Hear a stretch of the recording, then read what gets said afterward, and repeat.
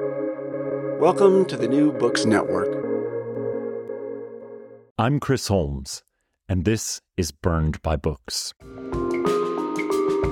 Here you'll find interviews with writers you already love, like Jennifer Egan and Rebecca Mackay, mixed in with up-and-coming voices like Alexandra Kleeman and Rumaan Alam. You'll find us wherever you listen to podcasts, but check out previous episodes at burnedbybooks.com and on Instagram and Twitter at burnedbybooks. Let's start the show. The characters in John Fulton's collection of stories, The Flounder, are, well, floundering. Their relationships teeter on the edge of catastrophe with revelations of affairs and the complications of religion and family obligation. They're on the run from the albatrosses of their hometowns and the past lives that shadow them, no matter how far they flee. And time, ceaselessly ticking onward, is running down the days, hours, minutes, and seconds of the characters' brief time on Earth, and they can feel it in their bones. In one story, two teens are lured into an old woman's house with the promise of sweets to help keep her company as she cares for an unresponsive husband. In another, an American in Europe meets a woman on a train who is on her way to meet destiny, an orchestra audition that she does not want, but feels she must attempt in order to hold in place the idea of a family. In Box of Watches, a pawn shop robbery puts the sacrifices of a grandfather for his grandson in stark relief. Lovers quarrel, families implode, and coincidence brings some people together even as it tears others apart. Fathers and sons brush up against violence, and their fragile kinship is unsettled. And faith and belief are challenged by desire and the rawness of real life. In each story, the normalcy of our quotidian existence takes on the qualities of the extraordinary in these character portraits that sketch unforgettable, ordinary people. This is a collection full of music and food and languages, and its pleasures are many, even as it is so often forlorn. John Fulton is the author of 4 books of fiction, including Retribution, which won the Southern Review Short Fiction Award in 2001, the novel More Than Enough, which was a finalist for the Midland Society of Authors Award, and The Animal Girl, a collection of 2 novellas and 3 stories, which was a Story Prize notable book. His short fiction has been awarded a Pushcart Prize, twice cited for distinctions in the Best American Short Stories, shortlisted for the O. Henry Award, and published in numerous journals, including Zoetrope, Oxford American, and the Southern Review. He currently lives with his wife and daughter in Jamaica Plain, Massachusetts, and is a professor at the University of Massachusetts, Boston, where he directs the MFA program in creative writing. His most recent book, which will be the subject of our conversation today, is a collection of stories, The Flounder. Welcome to Burned by Books, John Fulton. Thanks so much for having me. It's a pleasure to have you here. I really adore these stories. The Flounder has a quite fascinating effect of feeling both like a series of very different short stories in different places with different characters, and like a novel in which the chapters have been put together out of chronological order. There are clearly recurrent characters, Daniel and Marion, but other characters appear to be related in some way by blood or other intimacies. But even when there's no intimation of connection, these characters feel strongly bound together within your imagined world. How do you see these characters as connected or sharing in some common elements that draw the stories together? Yeah, I mean, one of the things I really like about story collections, at least a lot of story collections, is I think that they show us the preoccupations of a single writer's mind at any given time. Mm-hmm. And I don't think these writers sit around and sort of think about how what it is they're working on, story by story, is related, or if it's related. but that, we're obsessive. I think most writers are obsessive. And there's certain things that bother us at any given time. And that's what I think rises to the surface in the work, which is to say, I certainly wasn't planning a lot of the things that you're seeing echoed and reoccurring here. It just sort of happened, and I followed it. And I will say this about the collection. It is the first time that I was really aware of autobiographical material in my work. Before, I think that stuff sort of rose to the surface. This material, a lot of it, just, was eating away at me and happened to be a part of my life, most of it from many decades ago.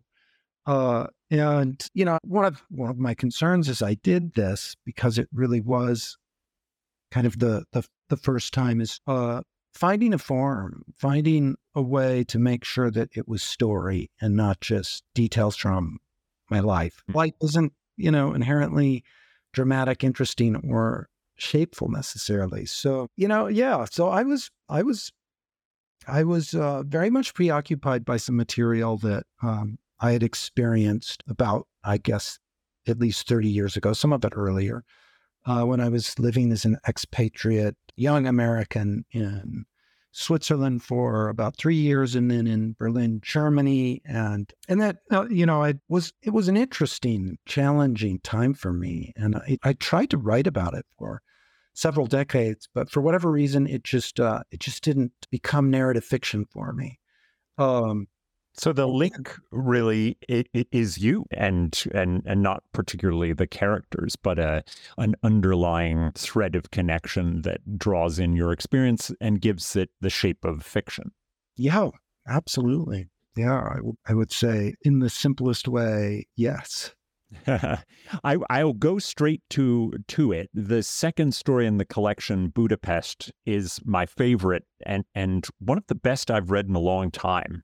I wonder if you'd give us a little section of that story, read it from the beginning, just a few pages, just to give us a flavor of Budapest. Sure. And I'll first of all, thank you. I mean, this was really one of my favorite stories to write. So I'm so glad that it spoke to you. Budapest. They met on the night train to Budapest and seemed drawn to each other by how different they were. She was from Brussels, a place he'd only seen on the map, and he was from Draper, Utah, a place she'd clearly never imagined was on any map. That's why I wanted to get away from it, he told her, explaining that he was making his way across Europe with a Eurail pass. Budapest would be the first city he'd see to have recently emerged from communism, though he planned to see many more. When he asked her what she was traveling for, she leaned down and tapped her fingers on the black case like a little coffin thrust beneath her seat. An audition, she said. Her first language, she told him, was French, though her father was English, which was why she spoke so fluently and with a precise accent that was foreign to him. As the night grew darker, the train seemed to pick up speed and hum through the thick black outside their window. They told each other their ages. They were both 19, and their names. He was Leland, and hers began with an S and had a few elusive syllables that seemed to contain an L and an E, or perhaps an I. And when he said it back to her, she smiled and corrected him, but he never quite got it. It means, she said, a young woman who sees the future. He wanted to smile then and say, so what do you see?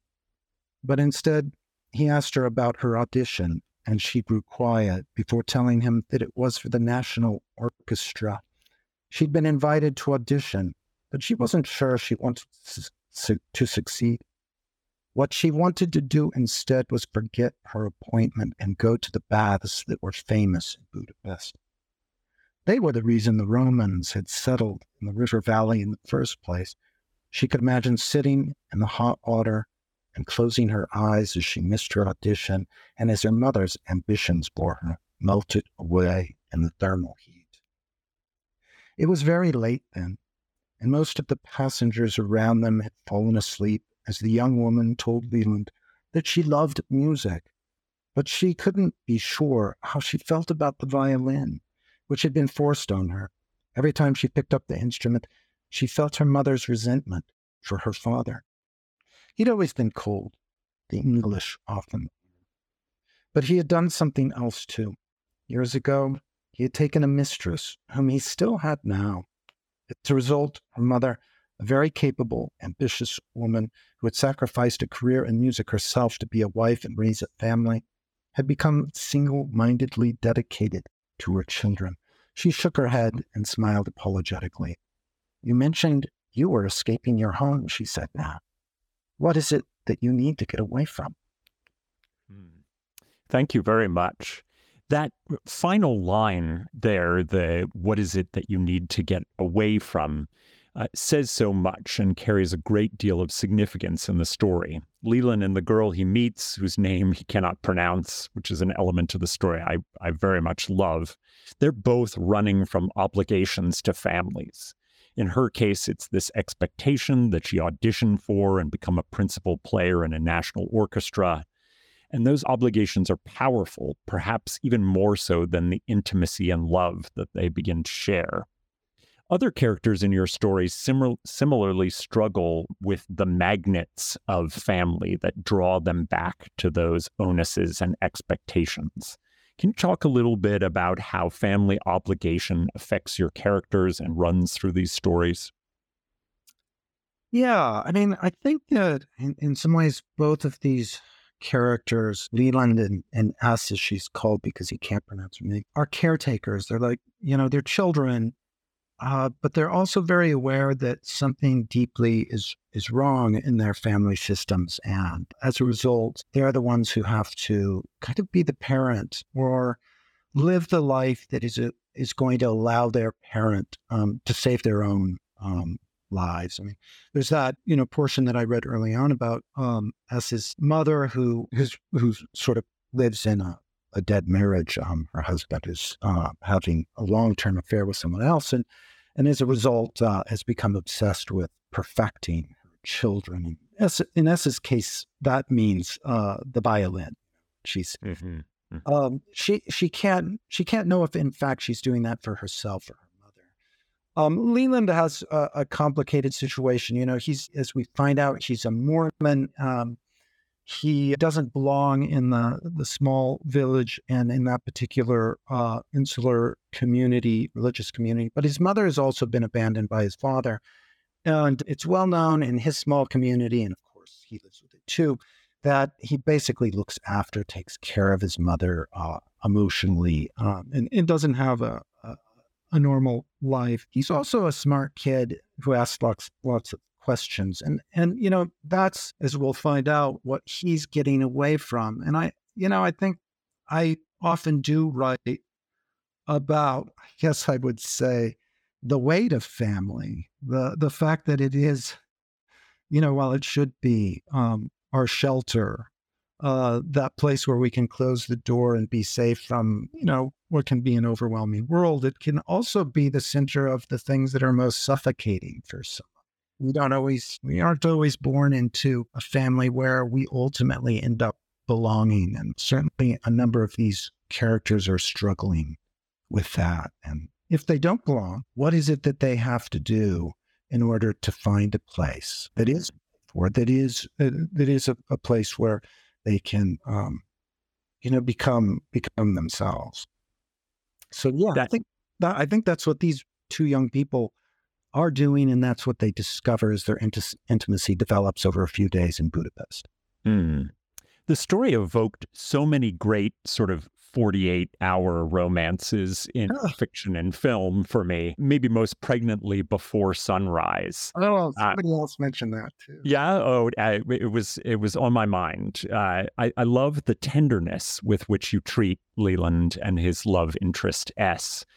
And I wonder what stories or other influences kind of gave shape to the Budapest story for you, if any, or perhaps your own experience. Yeah, great question. Of course, I know that film. I wasn't thinking of it as I wrote the story. And, this is kind of where autobiography comes in because I met somebody like S when I was a young traveler. And I'll be honest, I was trying to get away from some of the things that Leland is getting away from. I'm not a Mormon. I never have been. But I was raised in a fundamentalist Christian family, and it wasn't exactly a friendly place to be if you read and you ask questions. And I grew up in the Intermountain West too, which is a big place. You can't get away from it easily. But I know that's true. Yeah, I did what Leland did, and I went abroad, and I met somebody like S, who was actually an incredible violinist. There was a lot of pressure on her. Nothing exactly like what happens in the story happened to me. But I was in a kind of large concert hall when this young woman played for me, "Death and the Maiden" by Franz Schubert, and I'll just never forget the power of that performance. And I was the single audience for it. It moved me greatly, and it obsessed me ever since. I was thinking, I want to write that scene where someone is the sole member for that performance. I don't know if you know the music, but it is. Schubert wrote it when he was gravely ill. They think now of syphilis. And he died a few years later. He never quite got better. And in fact, he was close to death as he was writing it, but he did recover. And it's, kind of the folk tale is about the figure of death, the literal figure of death, coming for a young woman, a virgin, a maiden, who basically hasn't lived her life. And it's his kind of forceful seduction of her and her attempt to escape. And you hear the violence and the passion of that in this music. You can hear Schubert, I think, the fear for his own life, his own mortality. It's very much alive in it. And the folktale has obsessed me just as the Schubert music has obsessed me. And, Schubert was probably bisexual, probably gay. I think his desires probably were not fully acceptable to him, and certainly not those around him. And I think you can hear the violence and conflict of that too in the music. And for Leland, as a Mormon, his desire is scary. So all of those things were at work. And I do think the tenderness of the romance comes a bit out of the fearfulness of Leland in particular, of his own desire. He wants something that,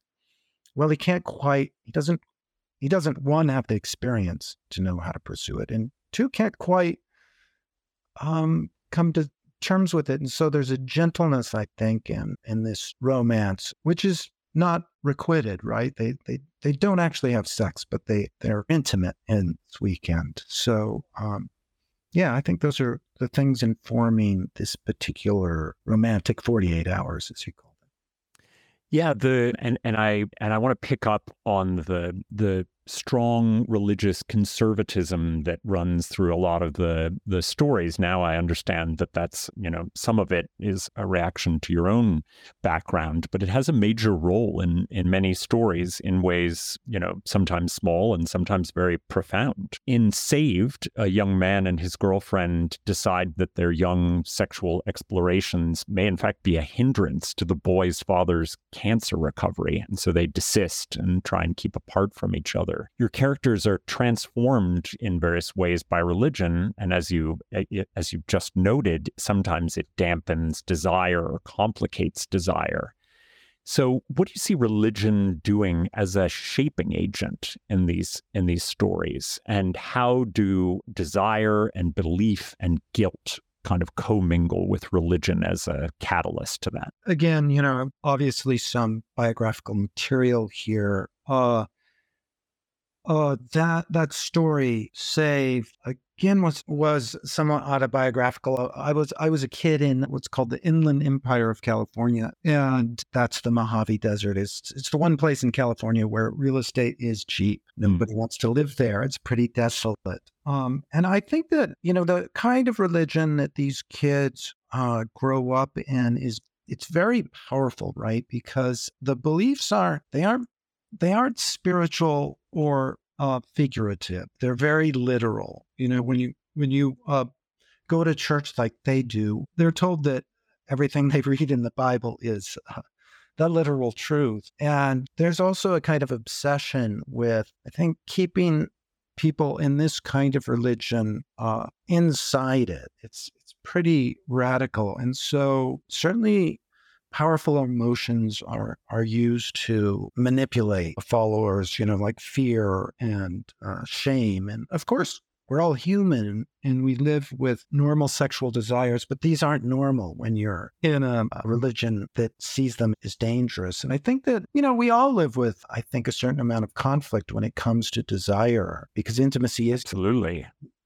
but they're worried about, their eternal fates, right? These grown up with ideas like the rapture and the end of the world when the judgment will happen, and rather larger consequences to have to battle with. I mean, the interesting thing about that is that it actually charges sexuality. I think when you're in that kind of situation, the desires that you shouldn't feel are even more powerful. And, at the same time, they're dealing with this old woman, this next door neighbor, Mrs. Barry, who's very much not in that world and is starting to allow them to question some of the fundamental things that they believe, which in some ways is freeing to these kids, but in other ways it's threatening their very foundations. And, as I was writing this particular story, I became aware that it was a sort of version of the Grimm's fairy tale, Hansel and Gretel,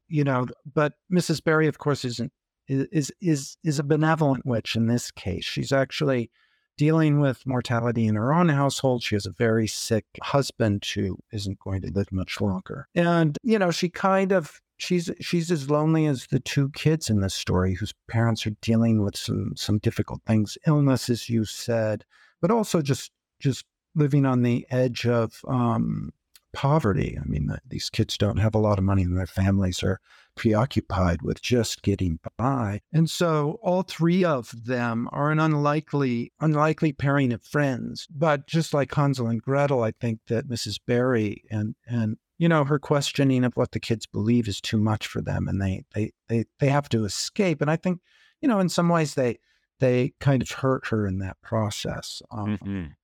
But yeah, so I absolutely for all of these characters, religion is something that I think magnifies the conflicts of sexuality, of transitioning into adulthood. But at the same time, there's a powerful spirituality there that, I certainly knew growing up.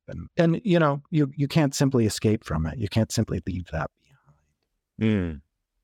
There's a really interesting tension and at times dissonance between the European living and adventures that happens in some of these stories and the class consciousness and rural American life that creeps into those same stories and features in others. Perhaps most visible in the story Box of Watches, we get a glimpse of a hard life working in a pawn shop and gun store where a robbery reveals a history of difficult living and pain. And that story stands in marked contrast to the privilege and wealth of Kent Boyd in the story What Kent Boyd Had. Both stories are told with a great deal of sympathy and empathy to the characters who struggle with very different ways of living life in a satisfying and fulfilling way. What role does class awareness and class tension play in your work? Yeah, I mean, so I think it's absolutely there. Class is a strange thing for Americans. I don't think we talk about it. We talk about money. But I was raised by a single mom for the most part who wasn't really prepared to be a single parent and didn't have a profession when she found herself in that situation. So I certainly have strong memories of feeling that the world was dangerous because there just wasn't enough. There wasn't enough in the house. There wasn't enough for the end of the month. And there was a lot of anxiety around that. And at a certain point, around 10, 11 or so, my mother remarried and we were suddenly not dealing with the same sort of precarity, the same sort of anxiety. So I remember the real shift there. And, I think that certainly you get a sense of both. I think both of those things. I mean, I remember I was able to travel and get on planes for the first time as a 10 or 11 or 12-year-old, and how remarkable that was because it just wasn't part of my experience before. And just feeling like, oh, we don't have to worry about spending this or that or going to an inexpensive restaurant. So, and I do think that, Kim Boyd, when I wrote that story, it is in some ways a classic story about a guy who rises up from, I guess, something like my own experience. I definitely make this guy up. He comes from my obsession with John Updike's character, Albert Angstrom, who's kind of one of these white guys who sees the world as his, and he goes out and he gets it. He doesn't, he kind of has that sense of privilege and entitlement. And Kent, he comes from poverty, grows up in this place called Pueblo, Colorado. Anybody who's been there will know that is not the beautiful part of Colorado. That's the part you don't want to go back to. And he leaves that and heads off to Berkeley, California, meets his wife, ends up in Boston, and makes a lot of money as a lawyer. And that story, by the way, is a story that's told in a form. I use the form of the list of everything he had. It really came from teaching for many, many decades, Tim O'Brien's classic war story, The Things They Carried, and thinking about how stories can use lists to create tension and character. And the list that made sense for this guy, Kent Boyd, because he's so obsessed with having enough and measuring his own life according to the things he has, would have been and is, in this case, a list of all those things he has. The list, however, undermines his own value system, because there are a lot of things he has that he wishes he didn't have, including a difficult past, including a difficult son who struggles with addiction, including his own alcoholism, Kent Boyd's own alcoholism, etc. So, yes, he does kind of achieve the American dream and wealth, and yet that comes crashing down on him. And at the end of the day, he's left with the question of, well, how do I measure the value of my life? And I think that, he doesn't escape the fears and anxieties of his childhood. They're still with him at the very end of his life as he's alone in his large house. And I actually don't think it's a sad story. I think it's not a happy story, but I think it's a story that tries to capture the humanity of the fact that we all, whether we're comfortable in life or not, are dealing with some pretty frightening questions that kind of make us human. And yeah, I felt like it's a story that treats him as more than just, the accumulation of things and privilege, and deals with him in all the kind of complicated ways that we would want for a character that we develop empathy for. So I felt like it was a story that was playing against expectations for what that story could have done. And I liked that very much. I wonder, have you seen Umberto Eco's coffee table book of lists through antiquity to the present? No, I haven't. I'm not even sure it's in print anymore. You can find copies, I think, on eBay, but it's illustrated, and it's an extraordinary display of all the ways in which lists feature in either purposefully or as a kind of secondary effect of literature. Yeah, I love lists, and obviously they can, be very mundane data systems that allow us not to forget things when we go shopping, but they can also be deeply interesting when we sort of start to put some things that don't belong or have interesting relationships with the other things in them. And I think that's what stories can start to do with that form. Yeah, absolutely. There's a lot of wonderfully complicated father-son relationships in The Flounder. In Stitches, an accident on a hunting outing reveals a son's strained relationship with his father as the catalyst to everything that the son has become in his life. These relationships have a primal status in American literature writ large. I wonder what your sense of that importance to a literary tradition is, and also how you see it in your own work.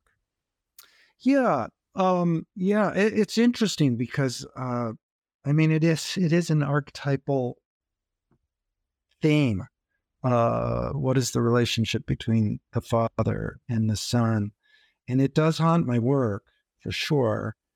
I think the interesting thing about relationships between, not all, but many fathers and sons is, they're not very verbal. They're kind of based in the things we go out and do. And, they're so often strained because fathers, I think, don't have to be around. At least culturally, they can have more distance. And so connection between fathers and sons is always fraught. And it's interesting you asked the literary tradition question. I'm going to evade that for now because it's interesting. I'm almost drawing a blank on that. And it's fascinating because tradition is really one of the ways I do think about a lot of the reading and writing I do. But I'll just say that, so I didn't grow up with my father, and I didn't really get to know him until a little bit later as an older kid, because he's not the kind of guy that does things with little kids. And, if I wanted to interact with him, I knew it would have to be, out in the woods. He kind of grew up in a family that did everything for themselves. They hunted and fished and grew their own food. And he's actually a medical doctor. So it's not actually what he had to do, but it's what he ended up doing. So that's how I connected with him. And some of the reticence in that story is pretty close to what I experienced. Yeah. So I think that, all of that becomes interesting because the distance between fathers and sons is sort of the catalyst for the strong need and kind of desire for connection that I think is in a lot of the representation of those relationships, right? Yeah, unlike daughters and mothers, where there's so much verbal conflict, there isn't a lot of relationship in a lot of father-son stories, but there is a lot of desire and need for connection. Yeah, that's very much the case. Your characters, Marion and Daniel, have a fascinating double arc in the collection. In both Nocturne and Flounder, they are living in or visiting Switzerland and France and trying to understand what their relationship is to place and to each other. Their relationship is profoundly changed by two aesthetic experiences. One with music, the piano playing of their aging landlord in Nocturne, and with food in Flounder. Both experiences are in the plane of the sublime, and in a way stand in for or replace religious ecstasy. Could you take us through the importance of these sublime experiences with the aesthetic? I'll have to say that these are a couple stories that I've been trying to write for many decades and never have gotten them onto the page. I think the reason that the stories kind of open up into a kind of dark, fabulous world, and by dark I don't mean depressing, I mean sort of mysterious or numinous, is that I've really associated this particular couple, Daniel and Marion, with some kind of tropes of the fairy tale. And I that may come from simply the way I experienced Europe when I was in it, is old, kind of the history that is there as a mystery. A lot of it is so old, we don't know the story of it, right?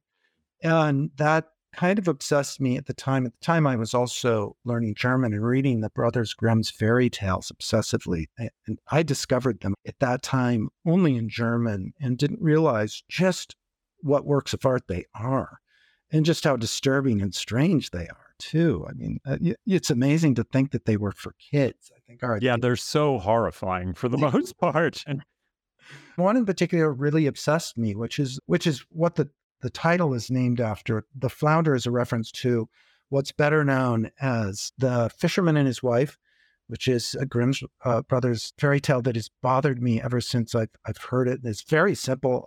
Fisherman catches a fish. It's magic. It talks to him and it says, if you throw me back, I'll give you 3 wishes. He goes to his wife and says, this is what's happened. And she says, go back to that fish and ask for a palace. He does. The fish gives them a palace. She says, go back and ask for all the golden power of the king. He does. The fish says, got it. He goes back and he's got money and power. And then the wife says, okay, ask to be God, right? The final thing, always a dangerous wish. And the husband does. The fish says, all right. And he goes back and his original hovel is there. And they sit down to a bowl of essentially stone soup, something like that. But they're smiling and they're happy. And, this always disturbed me because, there's cognitive dissonance for the reader in this. They're happy, but the reader isn't happy with this, right? And I just thought, wow, this is a story about the riddle of desire. And Miriam and Daniel, I think, are dealing with that. What makes their marriage difficult is they don't quite know what they want, and they're trying to figure it out. And I think that the riddle of desire is really kind of what that story illustrates, right? There is no satisfying it. So perhaps the only answer to it is to not have desire, to be happy with your stone soup. But we actually don't want that, right? So there's no resolution to it. And I think that's where the fabulous world comes from. It's this sense of the endlessness of desire, the way in which it's sort of both magical and problematic because it makes us unhappy. And both of those stories, the music, it turns out, is a kind of spell that this old woman, Frau Wirth, with whom they're living in Switzerland, she's a very good pianist, right? And she's kind of might seem like a stereotypical old woman at first, but she's quite powerful. This is a story about a troubled relationship, troubled marriage, and they want to argue, but they can't because they're living very closely to this nice old woman in Switzerland. And the first thing you do not want to do in Switzerland is disturb other people and make noise. So they have to repress that unhappiness, but it breaks out. They have a big problem. And one night, clearly Frau Wirth knows there's a problem. And she starts playing a nocturne. And this casts its spell, and it's sort of, it's an erotic spell. And Daniel and Miriam find themselves enwrapped and at least for the night, okay. But we have a sense that it's not all going to be okay in the morning. Right? And indeed, in the Flounder, that's a story about infidelity. And it sort of carries on their story. And I've just written a third and published a third story about Daniel and Miriam that came out in the Missouri Review.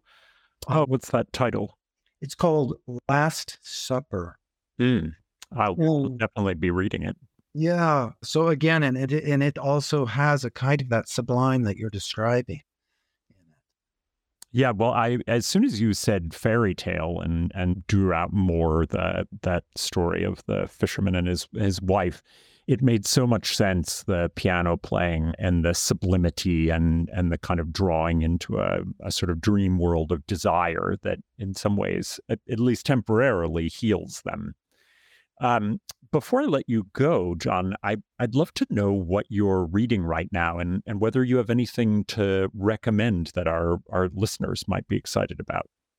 Sure. I'd first like to plug a couple short story collections because short stories, I think collections are wonderful. And so often we hear that people don't want to read them. Which I think I've now determined through many, many interviews is just a lie. I think that's a publishing industry lie that they say, and it's unclear to me why it persists. It's certainly a self-defeating narrative. So one I just loved Morgan Talty's collection. It's his debut collection. It's called Night of the Living Res, as in reservation. Morgan Talty is an indigenous writer from Maine, and these stories are also from the perspective of the same young boy and then young man's perspective about life on a reservation and an island in Maine. And in many ways, they recalled for me Dennis Johnson's classic linked short story collection, Jesus' Son, except that these stories are far more tender in their thrust. They're about a family that struggles with addiction and some pretty difficult things, but that that sense of warmth and love is always there, even when there's violence. And there is some of that. It's very moving work. And the other story collection, a discovery for me, by the Irish writer Colin Barrett, his first book called Young Skins. And what I'd say about this, it's about rural Ireland and young people kind of growing up in villages, and they're bored and they don't know what to do. And they're also kind of living on the edge of poverty. But it really recalled for me Joyce's Dubliners. The language is just so fine. The paragraphs are beautiful, the syntax. And yeah, it's dealing with some pretty rough material, but just beautifully written, beautifully realized stories. He's about to come out with his first novel. That's quite the recommendation. Yeah, it is. But of course, we're not in Dublin. So, and choices. It's interesting. Is kind of come back. My students are bringing his stories into the workshop, and I'm surprised because I feel like he sort of disappeared from the classroom for a while, but young writers are bringing him back. So that's interesting. The other enthusiasm for me for a while has been the Italian writer Natalia Ginsburg's work. I first ran into her reading an essay by Rachel Cusk, and I love Rachel Cusk's Outlines trilogy. They're really interesting novels. And I think that if you love those, you would also love Natalia Ginsburg's work. But she's very idiosyncratic, deeply interesting. Do you have a book in particular that you'd point us to? I would start out with her novellas, which are available now through the New York Book Review Press. Valentino, Sagittarius, Family, Borgesia, are all really wonderful in their novellas. And if you love those, then check out her novel, The City in the House. Mm-hmm. Very beautiful. She's kind of an Italian post-war writer. I believe she died in the late 80s and was publishing right up until her death. And my final enthusiasm this summer has been William Trevor, who died a couple years ago. And I've just been reading his stories. I've read them for years, but I've just found them so rich recently. One of the problems with William Trevor is that he was just so prolific. You can't even begin to read all of the stuff his collected stories. You could easily kill someone with if you dropped it on their head. You could. And I have that, but I rarely get it out for that very reason. You just can't, unless you have a pulpit or something. Yeah, it's unwieldy. And the paper is sort of the thinnest, most delicate paper to be able to contain them all. And he just was productive to the very, very end of his life. Yeah, in a long life it was. So, but the selected William Trevor, you can bring on the tea or the bus, or the metro. And I would just highly recommend it. If you read his classic story, Death in Jerusalem, you'll know if he's for you or not. He's a very quiet writer. He's very patient, but when he builds to his central scene, it can just be devastating. Really, really powerful. I agree. I find him so devastating, especially about intimate relationships. Yeah, absolutely. Well, those are all very welcome enthusiasms, and I have heard great things about Night of the Living Res, but I haven't picked it up yet, and that's a call to me to do that ASAP.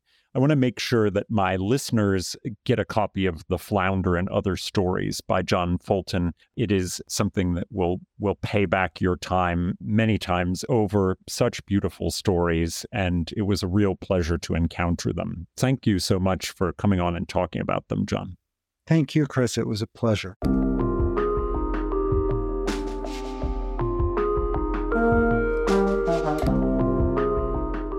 Well, that's all from me for now. My thanks to John Fulton for his thoughtful conversation on his latest collection of short stories, The Flounder. You can find links to purchase John's book and all of his recommended novels and story collections at the website, burnedbybooks.com. There you'll find all of our previous episodes, links to buy a podcast t-shirt, and ways to get in contact. As you listen, take a moment to rate the show on iTunes, Spotify, or wherever you listen. Until next time, this has been Burned by Books.